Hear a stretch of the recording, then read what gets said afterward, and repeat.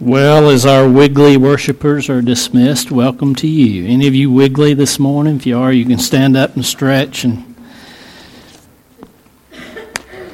it's the beginning of vacation time, can you tell?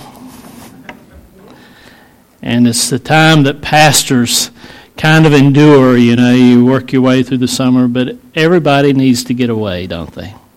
Including pastors. So John and his family are out this week, and they were out of town this weekend. Pray for their travels and pray for a relaxing time. If you're joining us online this morning and you're used to seeing John here, he'll be back here before too long. And I'm Pastor Brian, and I'm glad that you're joining us this morning. And I think maybe we have a battery in our clicker here too, Sean. This is technology morning, so bear with us. And but welcome to you. And Christian, he slipped out. This was not his morning in the rotation. We get into vacations and there are changes all the time and so forth. And so this was not, but he is always willing to step up and help. And I appreciate that. Beck, I appreciate that about your husband. And so we appreciate those who are willing to serve. I was just bragging on you, Christian, as you went around. I know you couldn't hear me, but thank you this morning. And thank you for that reminder. Turn your eyes upon Jesus. That's what we need to do this morning, isn't it? We have a lot of turmoil in our world and in our nation. And Patrick's coming in. Thank you too, Patrick, for serving this morning. We appreciate it. Little construction update. Some of you found there was no power in your classroom this morning. I apologize. We get a surprise or two. There's been about 3 weeks of electrical work going on around here and a little bit more to go on. So if you find the power out somewhere, we'll try to accommodate. But so that's normal. We wanted to stay in our building. We could have gone somewhere else and have to take all of our equipment and everything and move every Sunday, kids ministry, and we decided we'd just tough it out and stay here. So thank you for bearing with a little bit of dust and dirt, and it'll be over here in a few months. My heart is very heavy this morning, as I know yours is. I think of families who met together for worship last Sunday. And this week a child is missing. That is so heavy and so hard. We can't understand it because it makes no sense.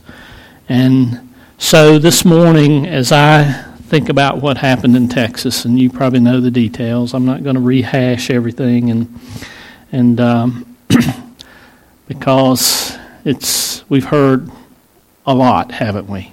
Confusing stories.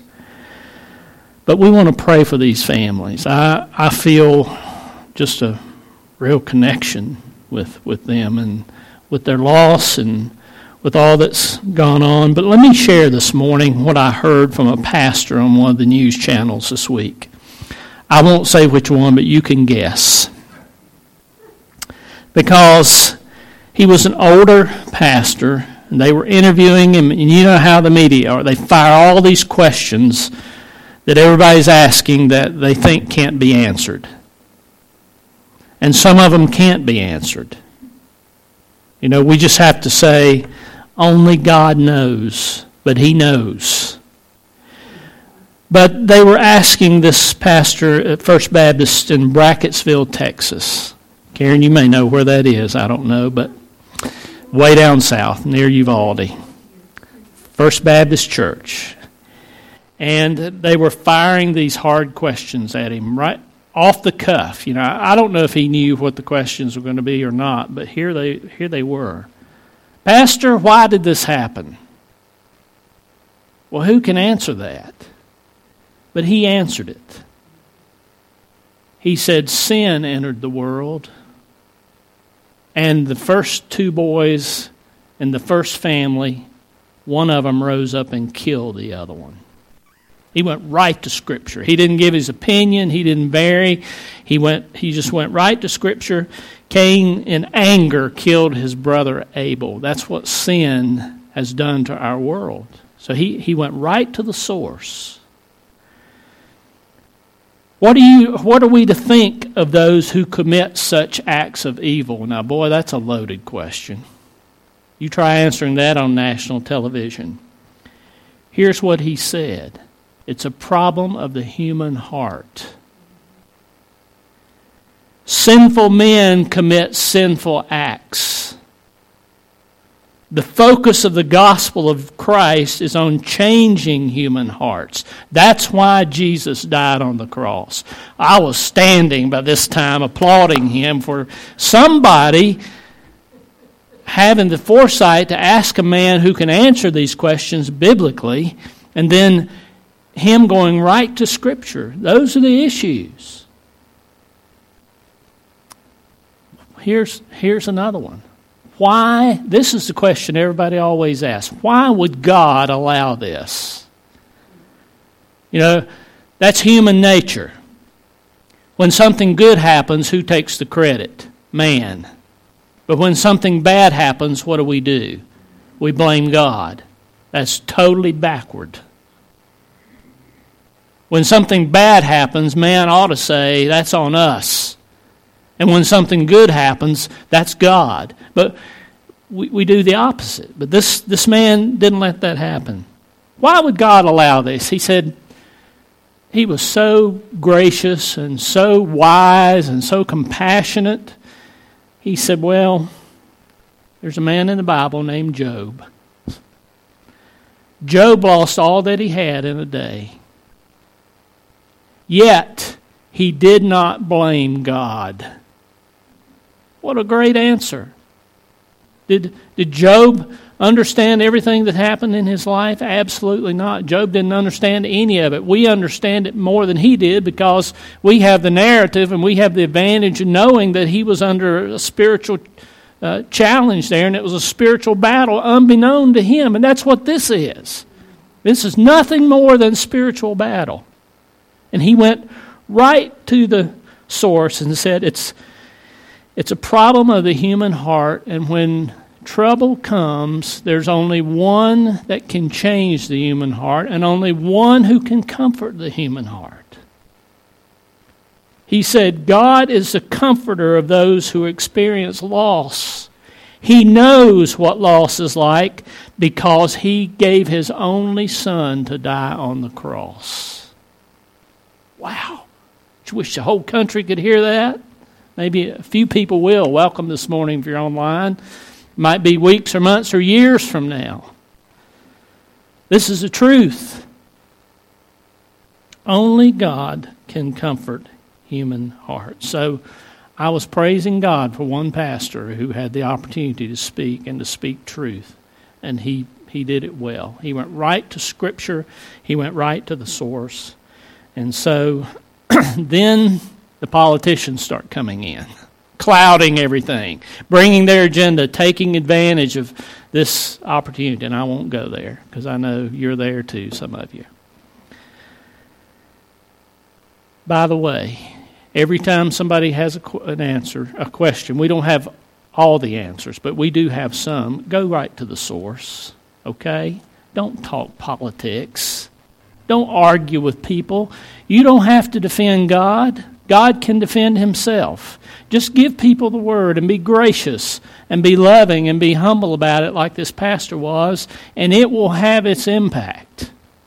And it's having its impact in this tragedy because I saw churches having prayer meetings that would have never taken place otherwise. I saw buildings being filled with services, candlelight vigils, prayer meetings. I saw in the footage, did you see this? People praying with people right there on the spot.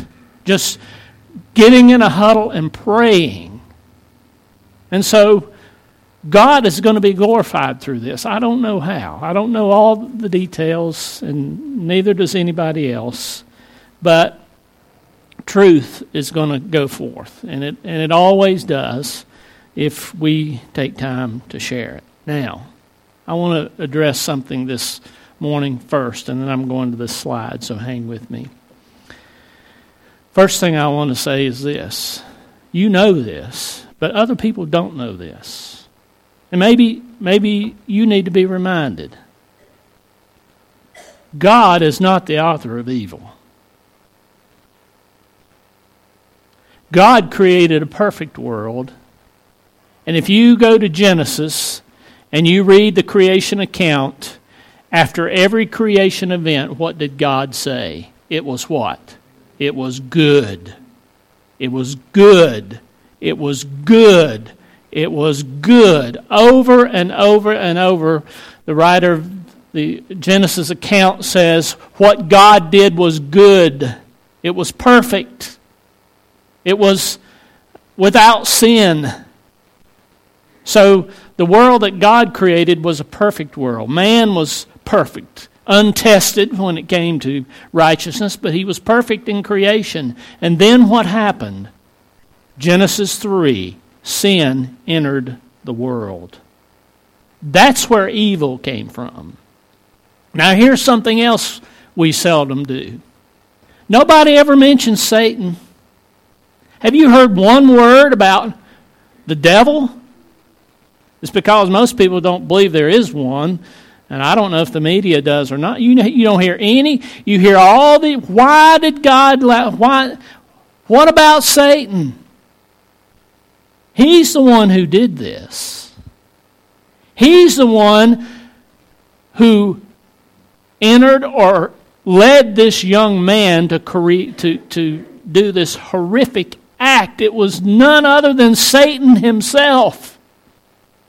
And it was Satan who fell from heaven because of disobedience against God, came into God's creation and tempted man. And so it was Satan and man that brought evil into this world, not God, just for the record. And you know that. But we need to be reminded, don't we? And we need to share that with other people. People are biblically illiterate. They don't know this. And when you get an opportunity, please don't ruin it by arguing and going off on a tangent. Go right to Scripture. And if people want to know with a compassionate heart, share with people. Here's what the Bible says. And it'll make an impact. Amen? Now, this is what happens in a society where God is removed and there's no respect for life. That's what we're seeing played out. Cultural change. Awful cultural change. Heart-wrenching. God has been taken out. Man is on the throne. And as a result, we see all these failures in our culture because of sin.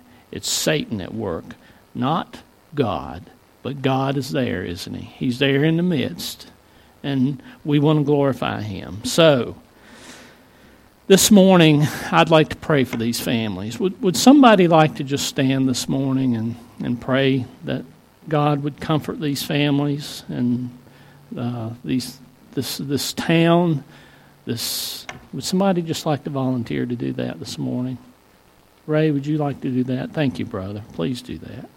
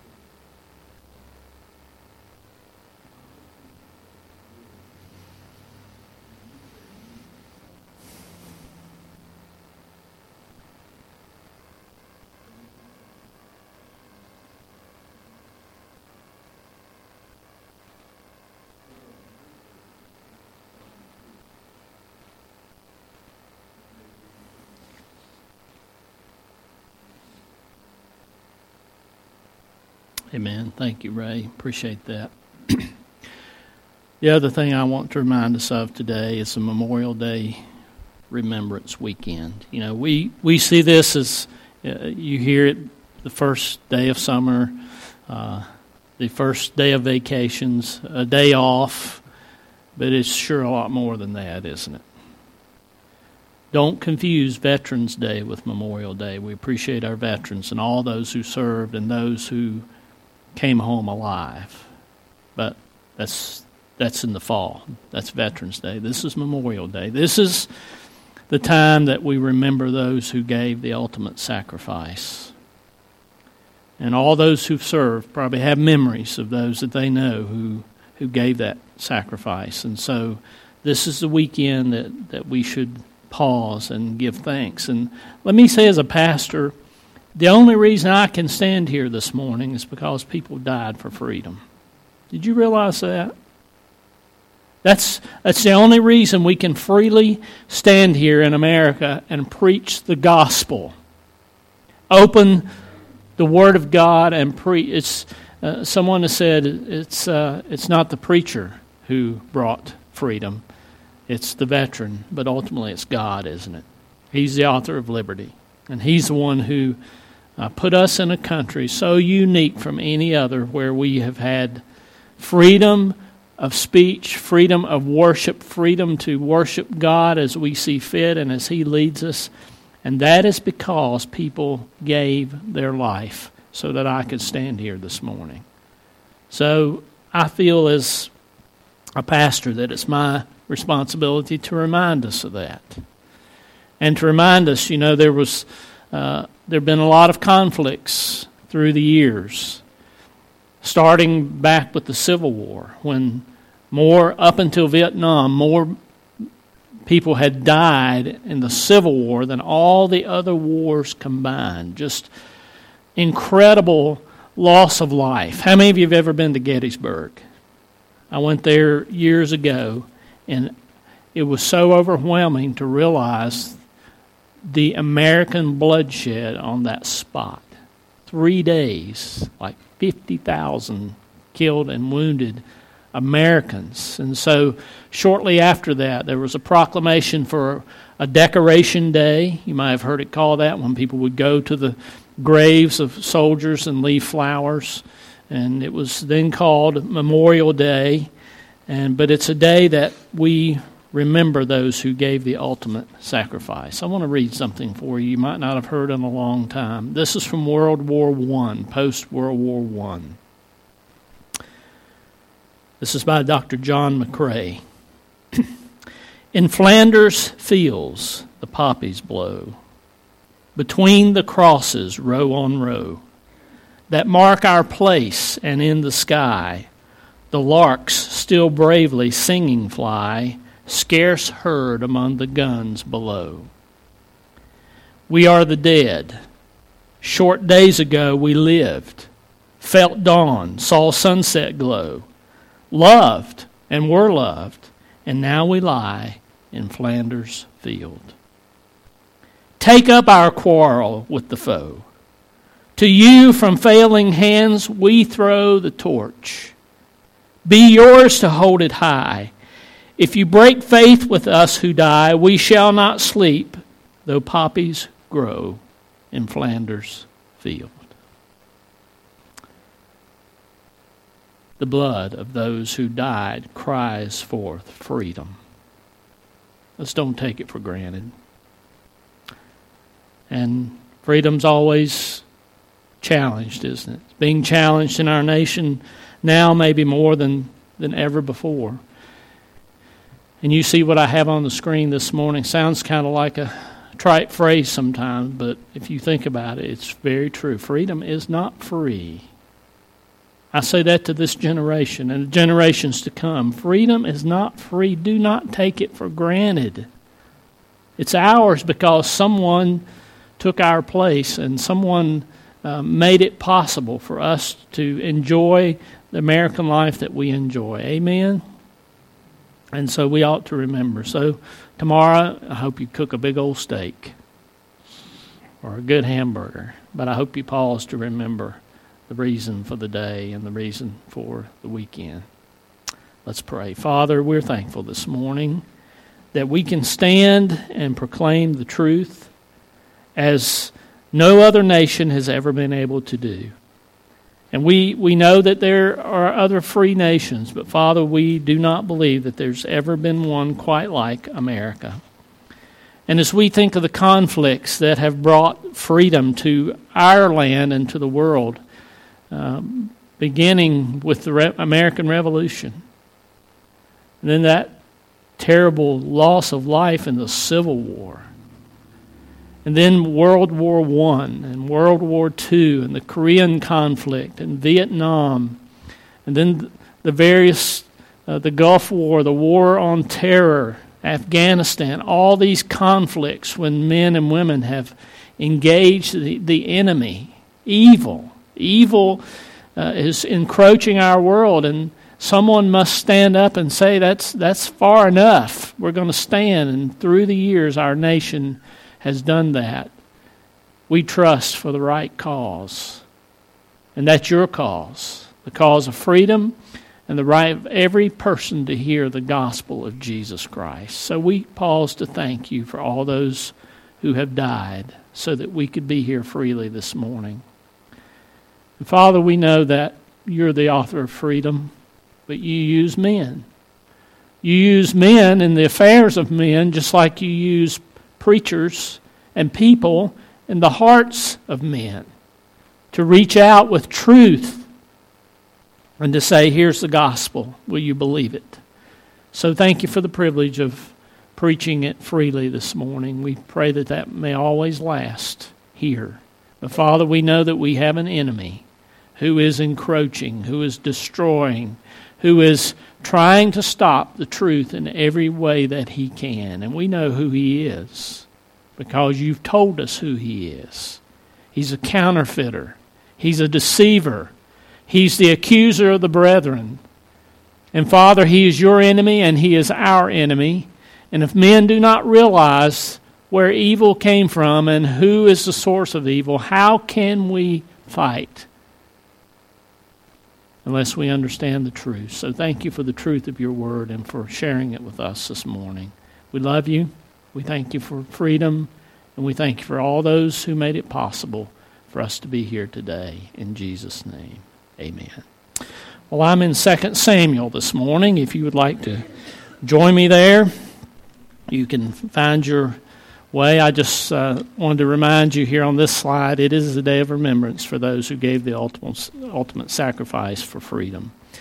You know, the Bible has a lot to say about honor.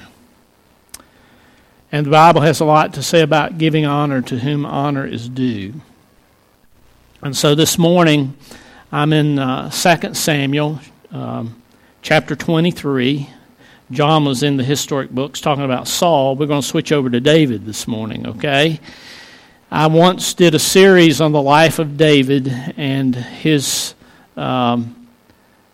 battles and what he led his nation through. It took almost a year on Sunday night to go through the life and the story of David. It's an amazing study. And if you want to just read through the historic books, and if you go back to the Psalms and you can connect a psalm with an incident, it makes the Psalms so much richer. But I want to read a few verses this morning. You can follow along. This is actually the NIV, I believe, that I have on the screen. These are the last words of David, the inspired utterance of David, son of Jesse. The utterance of the man exalted by the Most High, the man anointed by the God of Jacob, the hero of Israel's songs. The Spirit of the Lord spoke through me. His word was on my tongue.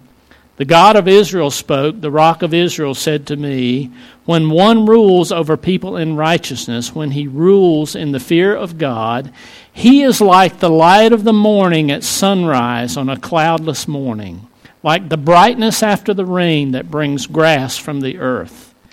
If my house were not right with God, surely he would not have made with me an everlasting covenant, arranged and secured in every part. Surely he would not bring to fruition my salvation and grant my every desire. But evil men are all to be cast aside like thorns, which are not gathered with the hand.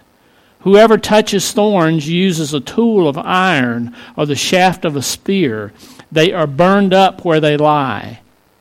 Now these are the names of David's mighty warriors. Josh-Basshebeth, a Tachmonite, was chief of the three. He raised his spear against 800 men he killed in one encounter. Next to him was Eleazar, son of Dodai, or Dodo, the Ahohite.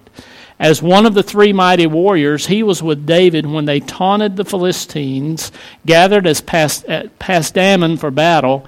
Then the Israelites retreated, but Eleazar stood his ground and struck down the Philistines till his hand grew tired and froze to the sword. The Lord brought about a great victory that day. The troops returned to Eleazar, but only to strip the dead. That's interesting wording, isn't it? They came back after they had retreated to plunder the enemy. Next to him was Shammah, son of Agi, the Harahite.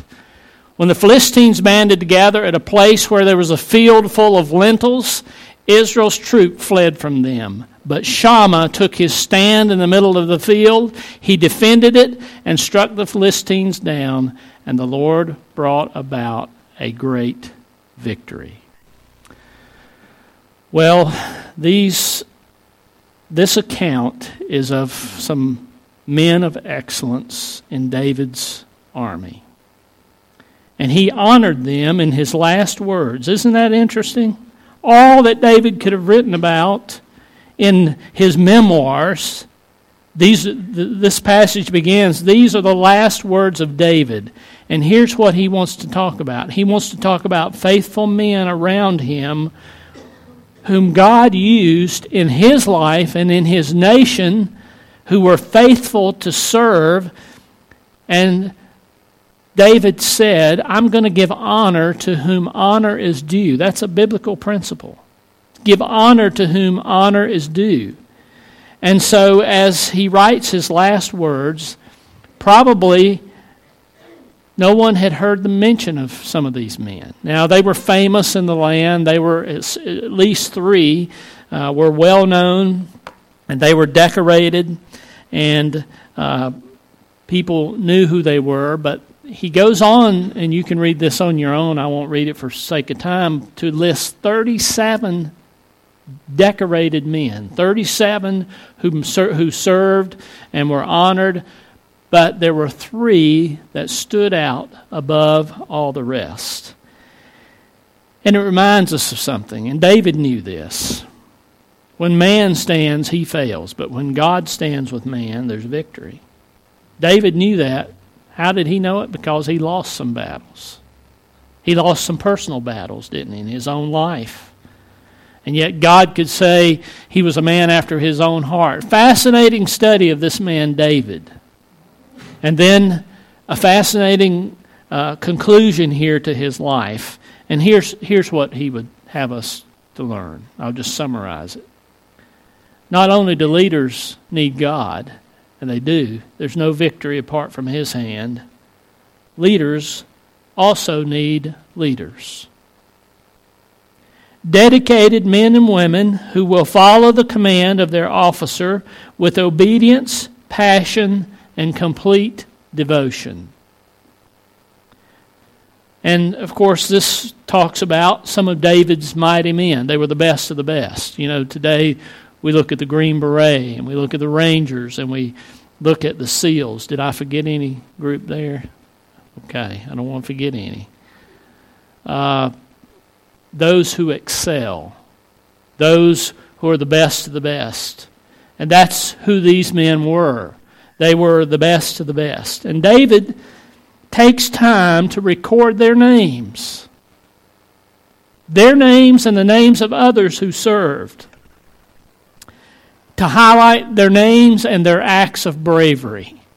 These men stood above all others in their bravery. And we should do the same. We should honor those who excel and those who excel in bravery, and we do. Thus, honor where honor is due.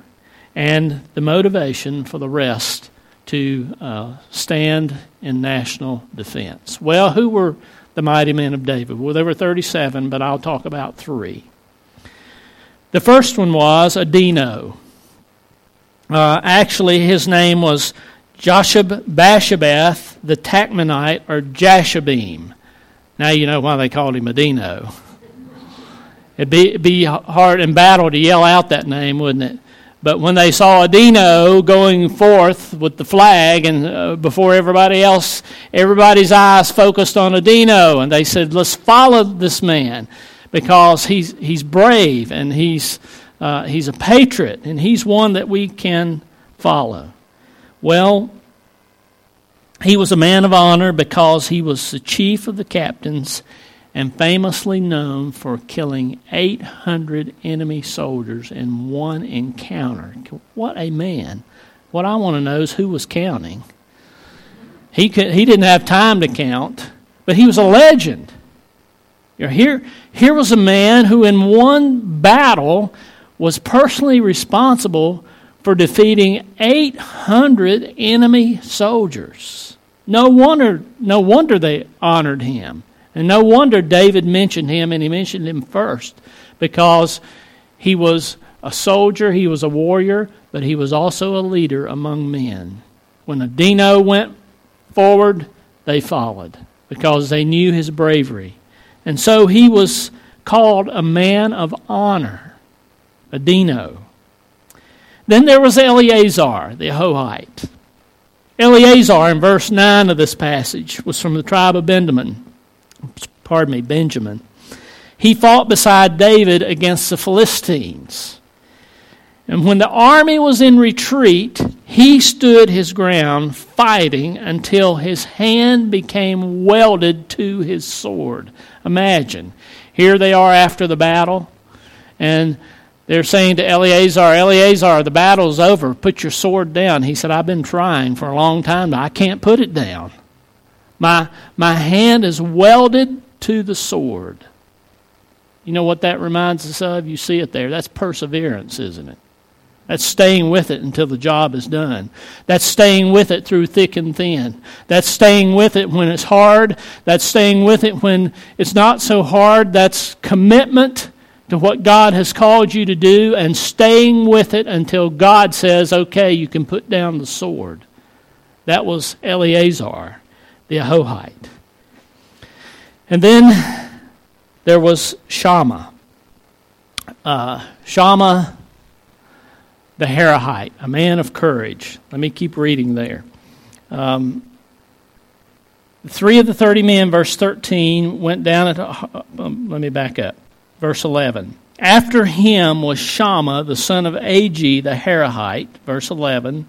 The Philistines had gathered a troop where there was a piece of ground full of lentils. Do you know what lentils are? What are they? Beans, okay? Beans or peas, something like that. So here was his command. Shammah, you defend that field of beans. Well, who wants to die for a field of beans? There was more to it than the field of beans. Shammah, verse 11, the Philistines had gathered together a troop where there was a piece of ground full of lentils. So what happened to the rest of the army? They deserted. They weren't going to die for a field of beans. They ran. They deserted. But what did they do after the battle was over? They came back to plunder. They came back to go over the soldiers and to take what they could find. And Shammah alone apparently stood that ground. So why did Shammah stand that ground? Because that was his command. That was what the king asked him to do. That's what his commanding officer asked him to do. Shammah, you take that hill and you don't give it up at any cost. And Shammah took that even to death. If it meant his death, he was going to defend that hill. That's courage. That's a man of courage. Honor, perseverance, and courage. Now, what happened next is one of my favorite scriptures in all the Bible. After the battle was over, David's in Adullam, the safe place, in his cave. They're sitting around chewing the fat after the battle. Everybody's kind of relaxed. Now, the enemy's still nearby. They're very nearby. Scripture says basically they were in one valley and the enemy was still camped in the other.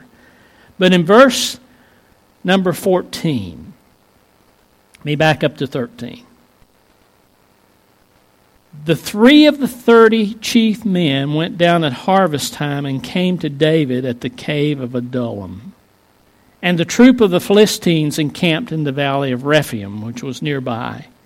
David was then in the stronghold, and the garrison of the Philistines was then in Bethlehem. And David said with longing, now here's David, feet propped up, relaxed. You know what I wish I had? You know how soldiers talk when they have the time. Oh, that someone would give me a drink of water from the spring where I grew up, the well of Bethlehem, which is by the gate.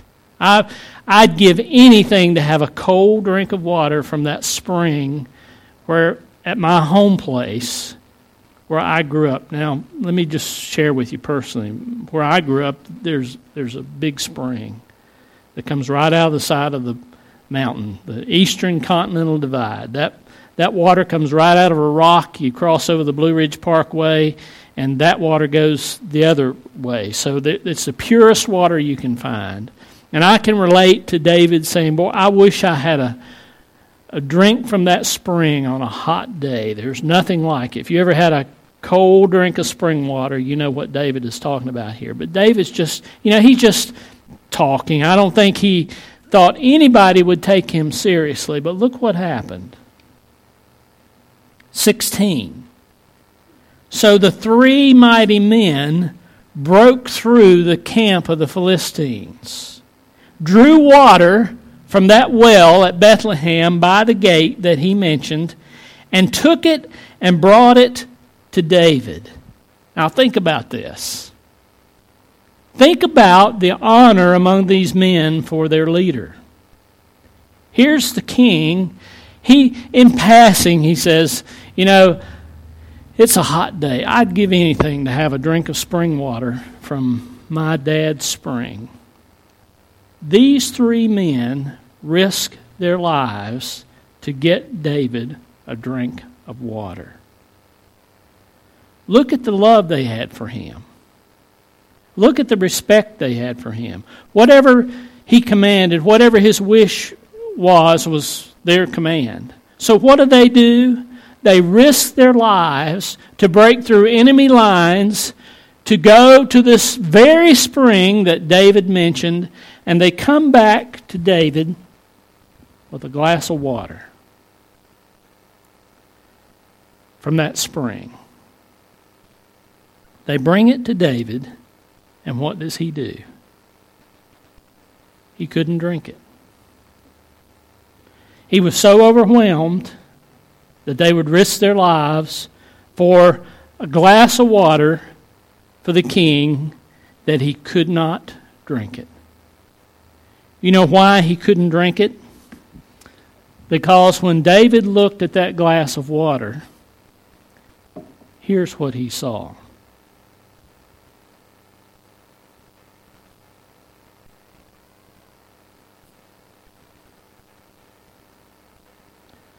Can you see that?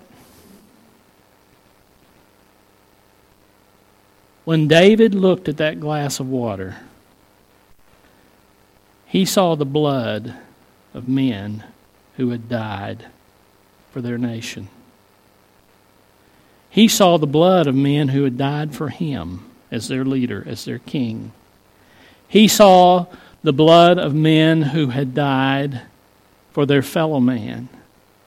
And so when David came to that glass of water which he longed for, suddenly he said, I can't drink it. What an honorable leader. You know, sometimes leaders are selfish. We see that going on all over the world, don't we? We see it going on here in our own country. But here's a man who realized why he had victories.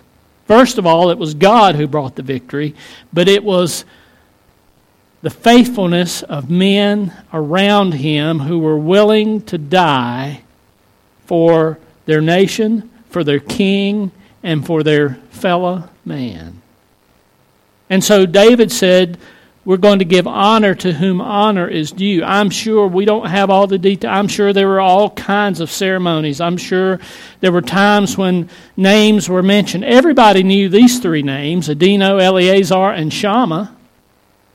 And in his memoirs, I don't think anyone knew about a lot of these other names until David took time to write them down. And you can read about them in the rest of this chapter. But let me tell you something. There were a lot of faithful men whose names were never mentioned. A lot more of them than 37. Isn't that the way it is? In battle, in service.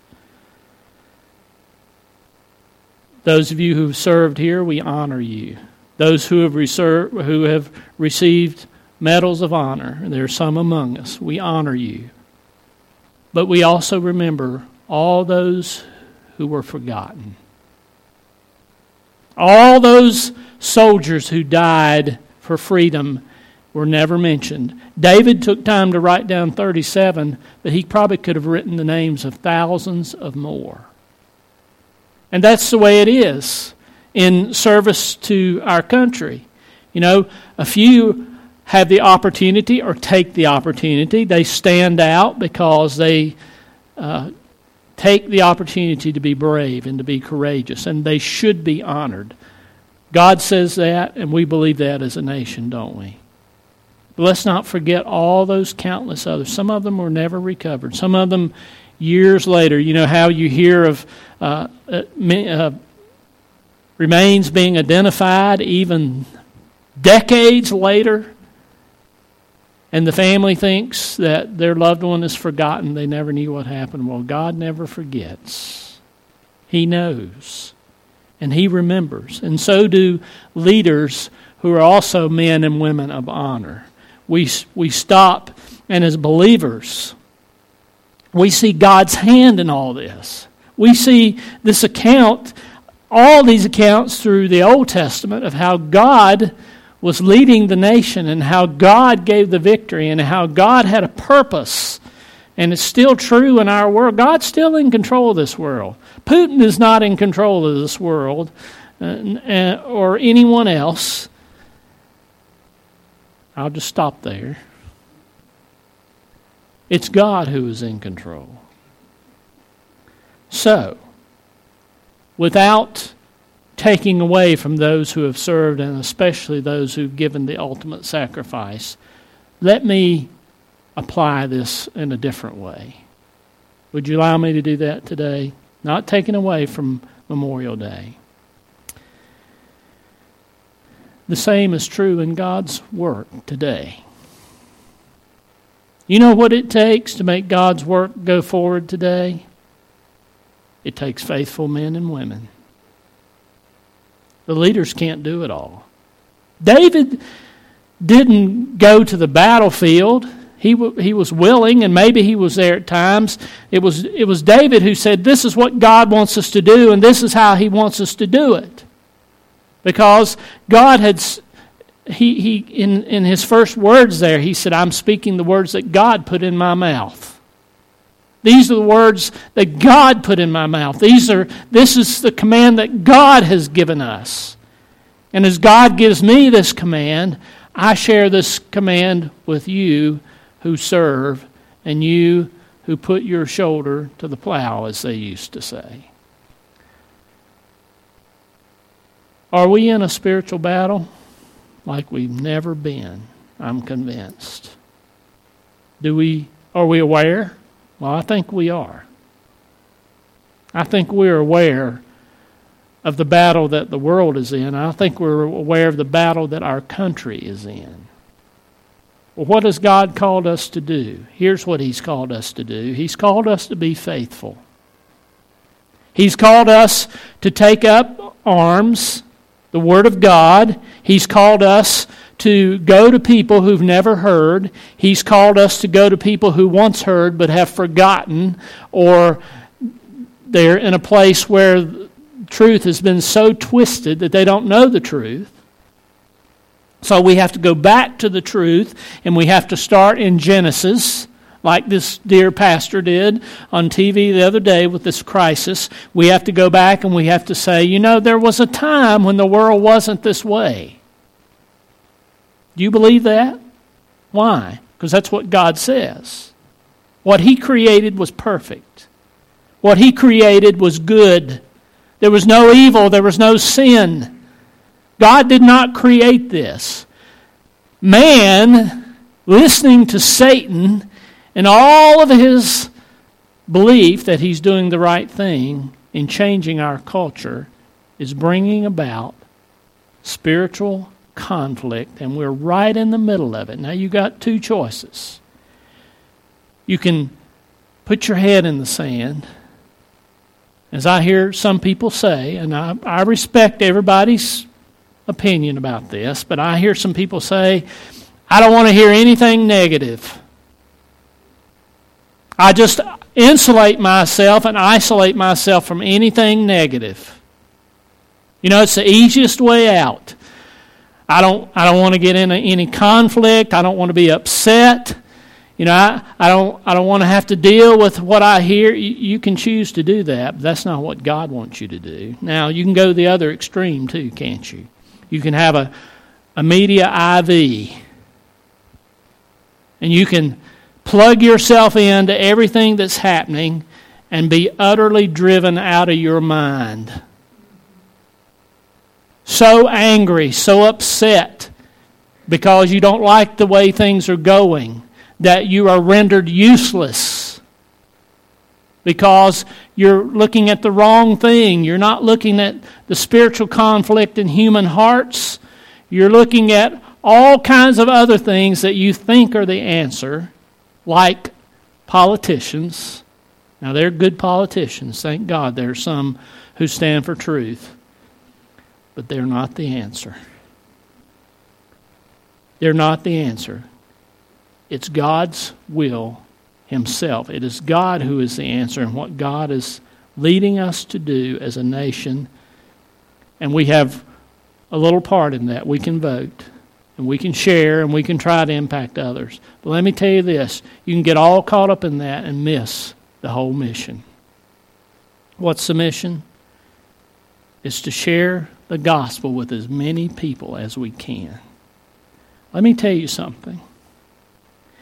If someone had shared the gospel with that young man who committed this act this week, this would be a whole different world, wouldn't it?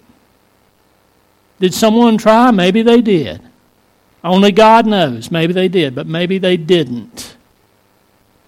Maybe no one took time when that young man was a child to have a vacation Bible school, to go and invite this young man to come where he could hear the gospel so that his heart could be changed.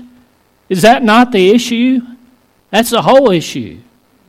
If that young man's heart had been changed with the gospel when he was a child and he had been brought up to respect life and to fear God, folks, that's the answer. Now, we can't go back and say we don't blame, and we don't blame the law enforcement. I know someone said all this is going on, but don't blame.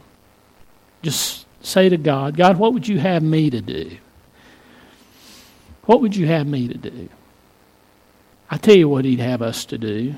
He'd have us to be faithful.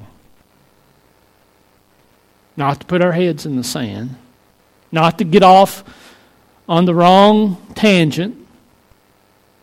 But to say to God, God, what would you have us to do as a church?